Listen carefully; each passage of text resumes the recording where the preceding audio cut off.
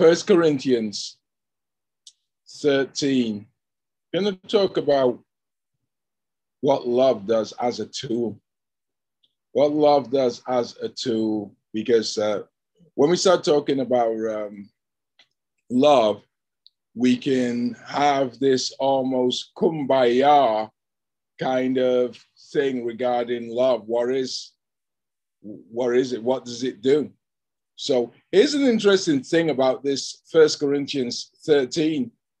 Paul is talking about all of the issues going on in the Corinthian church. I mean, you've got some people having communion, not having any wine to drink, and other people who are wealthy getting drunk.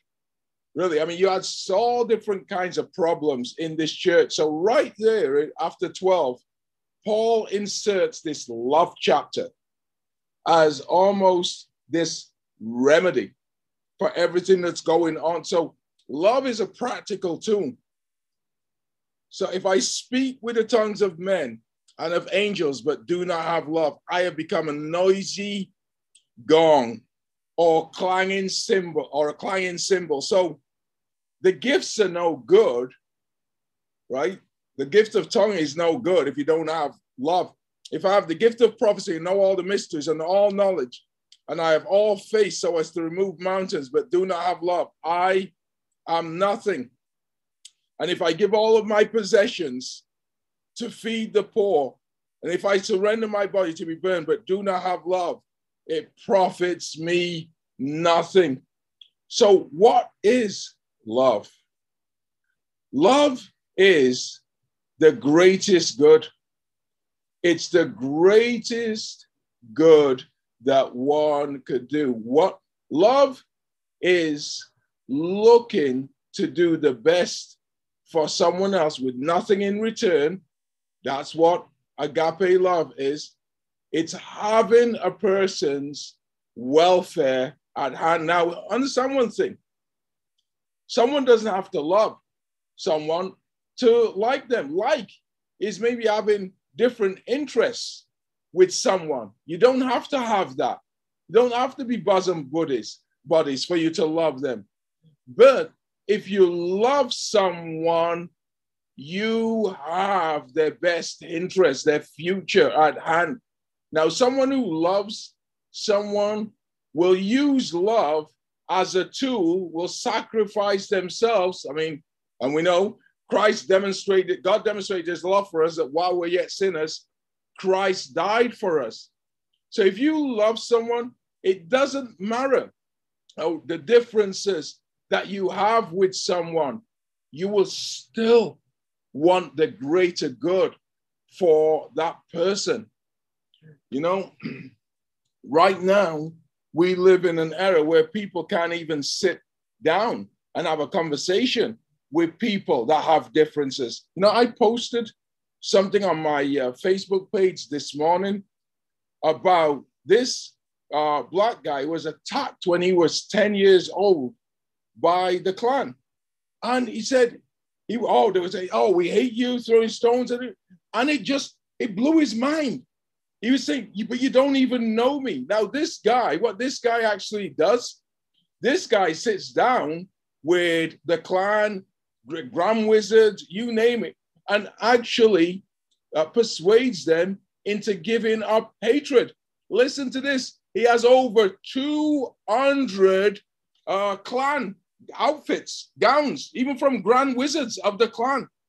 He sits down with them in love and he explains his position. And that's what we have to do. This is the greater good.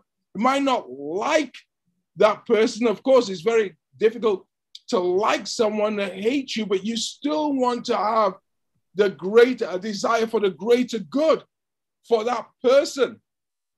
For example, now, no Christian should actually say that they want to see anybody go to hell. We should want every single person to go to heaven, regardless. We should. It doesn't matter what they've done. It doesn't matter who they are. It doesn't matter what they represent. The highest living is loving. And so what are we to do? How does this love? Okay, how does it, how do you use this tool? It's by having this intent of love towards every single person, regardless of what they look like, what they've done. And what am I talking about now? I'm talking about we've been filled with the love of God. So I am talking about looking to see other people the way that God does. That's what we have to do. Looking to see other people the way that God does and making the sacrifice. See, these people in Corinth, now their behavior, I'm sure, made a lot of people in the church fall. If you love someone, or if you are loving, you have to be careful of the way that you conduct yourself. We can't make rash decisions. You know why? Because other people are watching. Other people can fall due to our conduct and our behavior.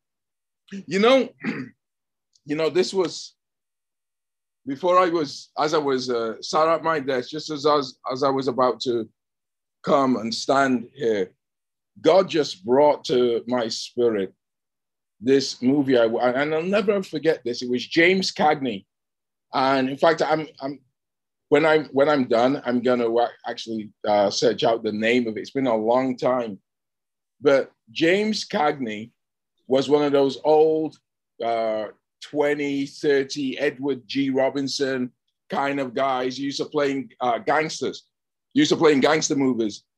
And anyway, there's this movie where he is a gangster and he's about to go to the electric chair.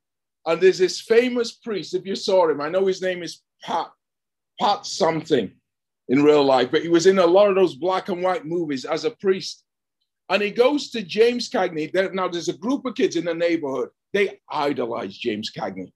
They idolize him. And they're all talking, oh, he's going to go to the chair. He's going to take it like a man. He's not. And back then, a lot of people, there was a phrase, oh, he's not yellow, meaning he's not a coward. Yeah. Oh, he's not yellow. Yeah. Yeah. And I forgot his name. It was something like Bugsy Moran or something like that. His name in this movie. Yeah. He'll take. And this priest goes to see James Cagney. And the priest says to him, I don't know if anyone's seen, but the priest actually says, to him, he says, these kids idolize you.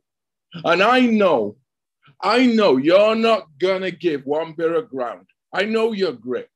And the priest, I'm so touched by it.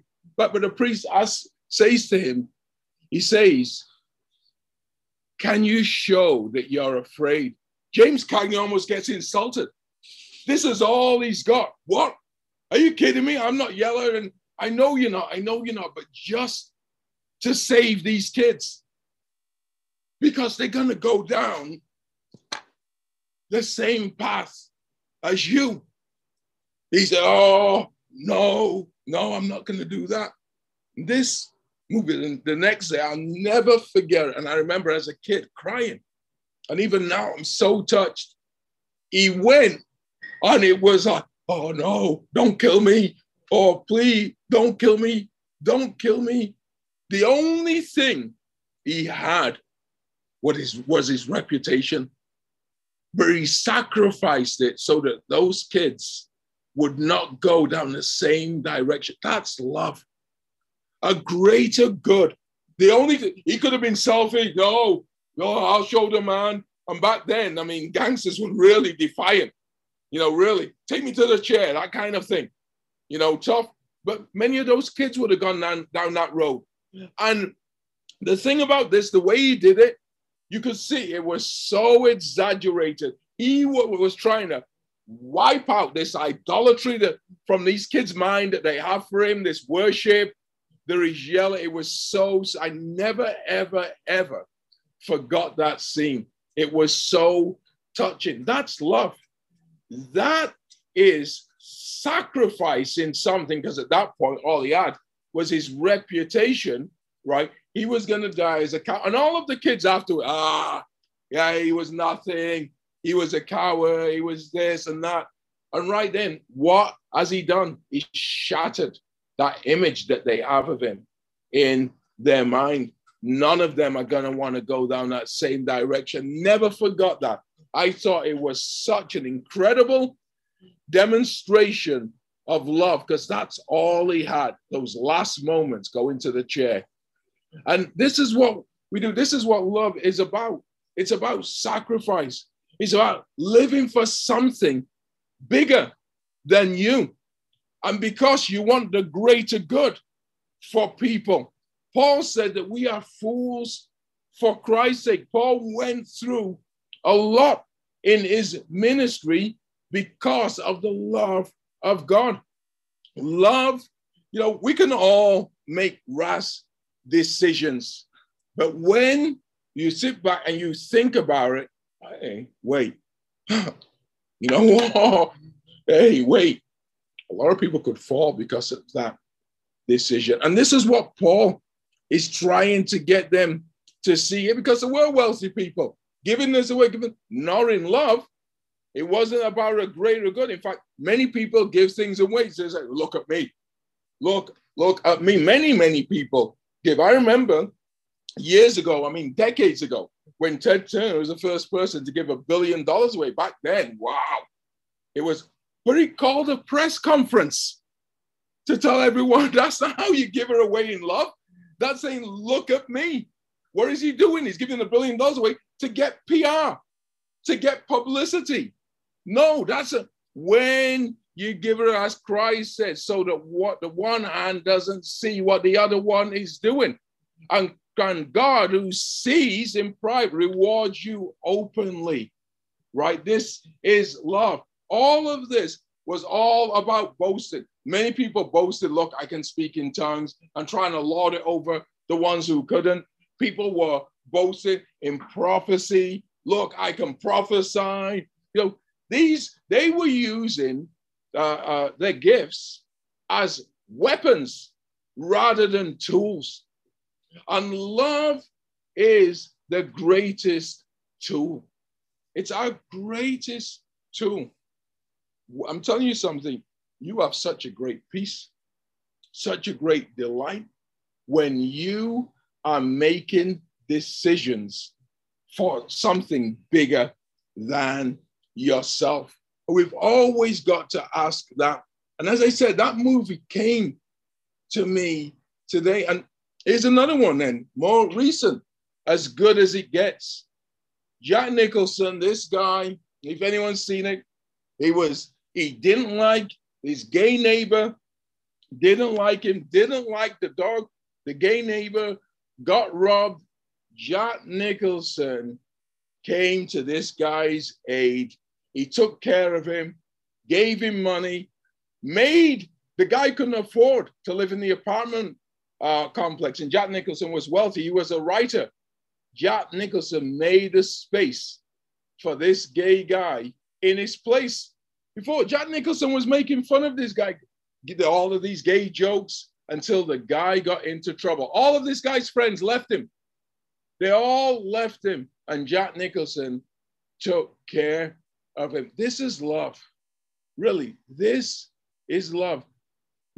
I am looking, of course, at one time, I didn't like races, but you know what I'm looking at? Here's what you have to look at. Don't look at anybody for where they're at. Try to understand people's journeys. Really. Try to understand how people got to where they got to. Try to understand, hey, if you were in their shoes, how different would you be? This is what we have to look at. This is what God does. Try to understand. I remember someone saying to me, this is a pastor a long time ago, oh, look at the Israelites. Oh, God did this for them. And, oh, they failed again. They fell again. They fell again. They fell. And I was wondering, this pastor, well, what about you? I mean, it's very easy for anyone to say that when you're so far removed. But how would you have performed in the same position? We don't know. And this is what we call grace. This is what we have to look at. How would I? And Paul says, anyone who thinks he stands Listen up just in case he falls. What is this message about? It's about us having love and tolerance for each other. If a guy can go and sit down with the clan, and these clans are so surprised, and that's part of the power, is that this guy is willing to call him names and all of that. The guy does not care. He still talks with them. In fact, he's good friends with a lot of them. You don't know what people have been through. And this is why we have to show unconditional love. This is what Jesus showed to the woman at the well. These people were not. They were lording it over each other. So, show love. Look where he says then, love is patient. Love is kind and is not jealous. Love does not brag and is not arrogant. You know what arrogance does? Arrogance is a wall that causes us to resist change. We got to get rid of that wall. Really. Once you get rid of arrogance, there's so many other fruits that actually come. And here's the key, what you have to do. Don't look at what another person is doing. Look at what yourself is doing. It's between you and God. You and God. Only you are going to be there standing up in front of God. And it's okay. Listen, let me tell you something. Let me tell you this right now. Nobody is wrong. You know why nobody is wrong? Because everybody has got a story. Even the Grand Wizard of the Ku Klux Klan. You don't know how they were hurt. You don't know how they were hurt. And you've got to, and here's the thing. Here's what you have to see as well. Is that, yeah, we may not like the fact that hatred, but when someone gets hurt by a group of people, and of course it occurred much younger, and then an interpretation comes, right, regarding that experience, and then from that interpretation of that experience, an ideology comes from that.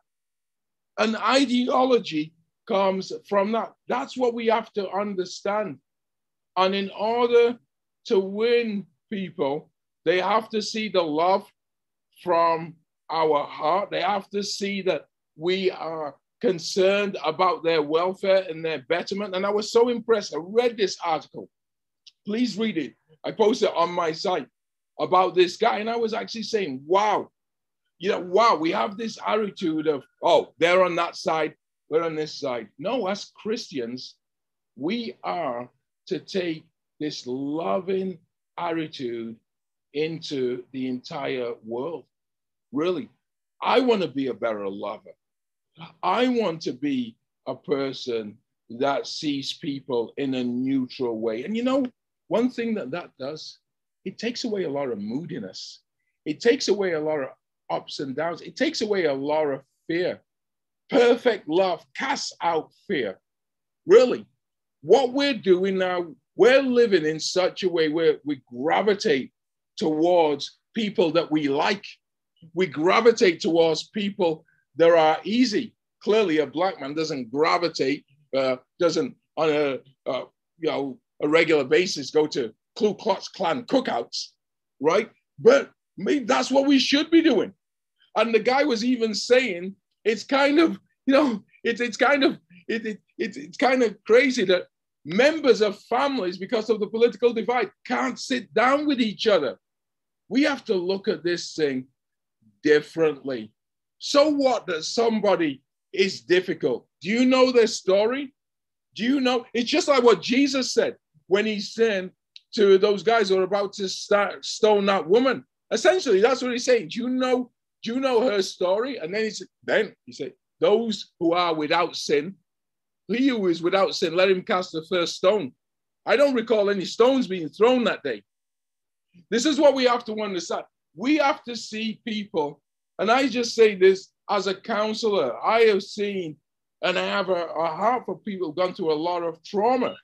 And the people who've gone through a lot of trauma need a lot of patience. We have to see people from a bigger standpoint than ourselves and what it's doing to us. We have to see them from God's perspective, from God's vantage point, the decisions that they have made, the mistakes that they have made, and be patient with these people. God will give us the grace.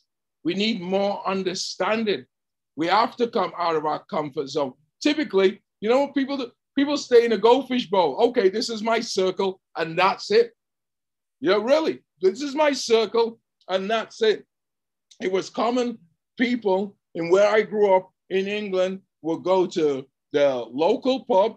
And when I say local pub, there are other pubs a little bit less local that they wouldn't even go to. Oh, no. That's not for me. That it was so tribal and so clannish.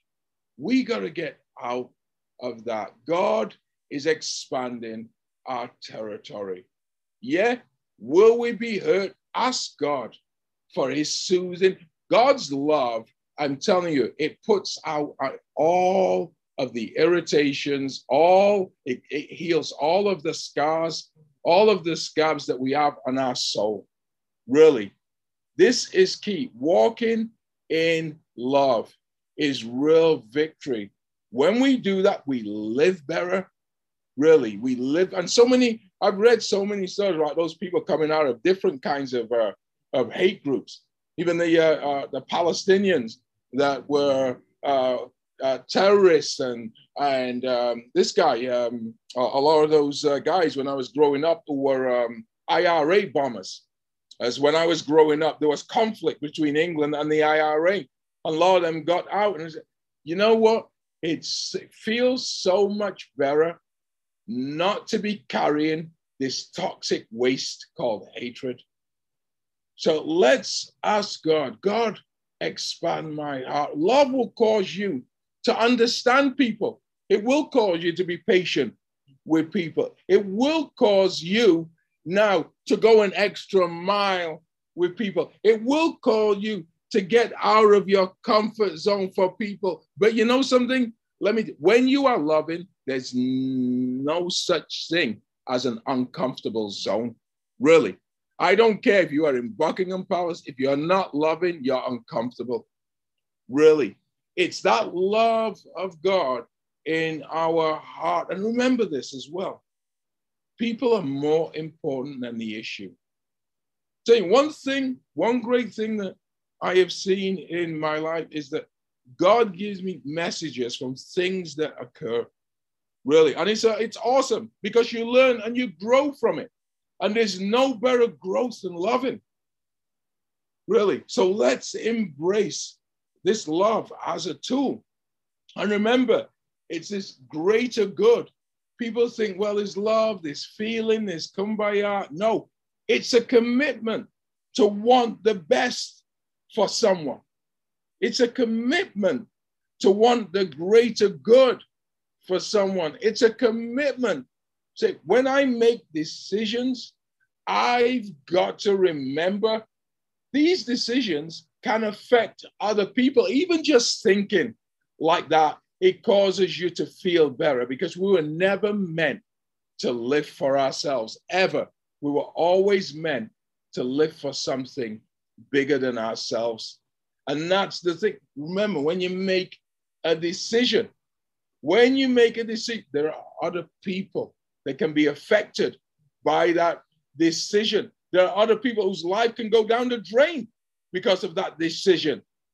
And it's love to say, well, I'm going to sacrifice this decision and grow from this. Really.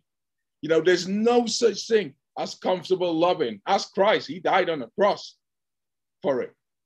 So really, we have to love regardless. And I'm just praying for the grace for all of us to love. Really, it's a great life once you are really walking in the love of Christ.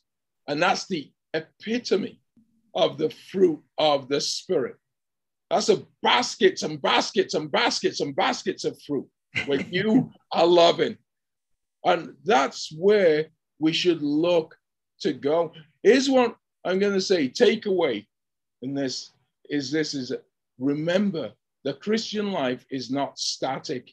You still have a ways to go. And understand also is that this is reflexive. When you are loving, the benefits of that come back to your heart. Really. I've never, ever heard anybody escape from a hate group and say, oh, yeah, this love doesn't work for me. I'm going back to it. I've never heard that. Really. I've never heard that. Heard people actually talk, I should have, if I would have known, I should have got it. In fact, actually, one thing I've seen about hate groups is when people get out of them, they are so committed to bring other people out of them. Have you noticed that? They are so committed. And so we are in a love group. We have to remember that. And we should be committed to love and show others how to love. Let's start growing more in love. God is going to bless us. What we have to understand, the blessings from God come by being obedient to God and doing the things that God wants us to do. No greater command than this, to love our brothers, sisters, whoever, greater, more than we love ourselves, right? No greater love than this, for a man to also lay down his life for his brother. And of course, Christ is our example. So let's start loving. Praise God.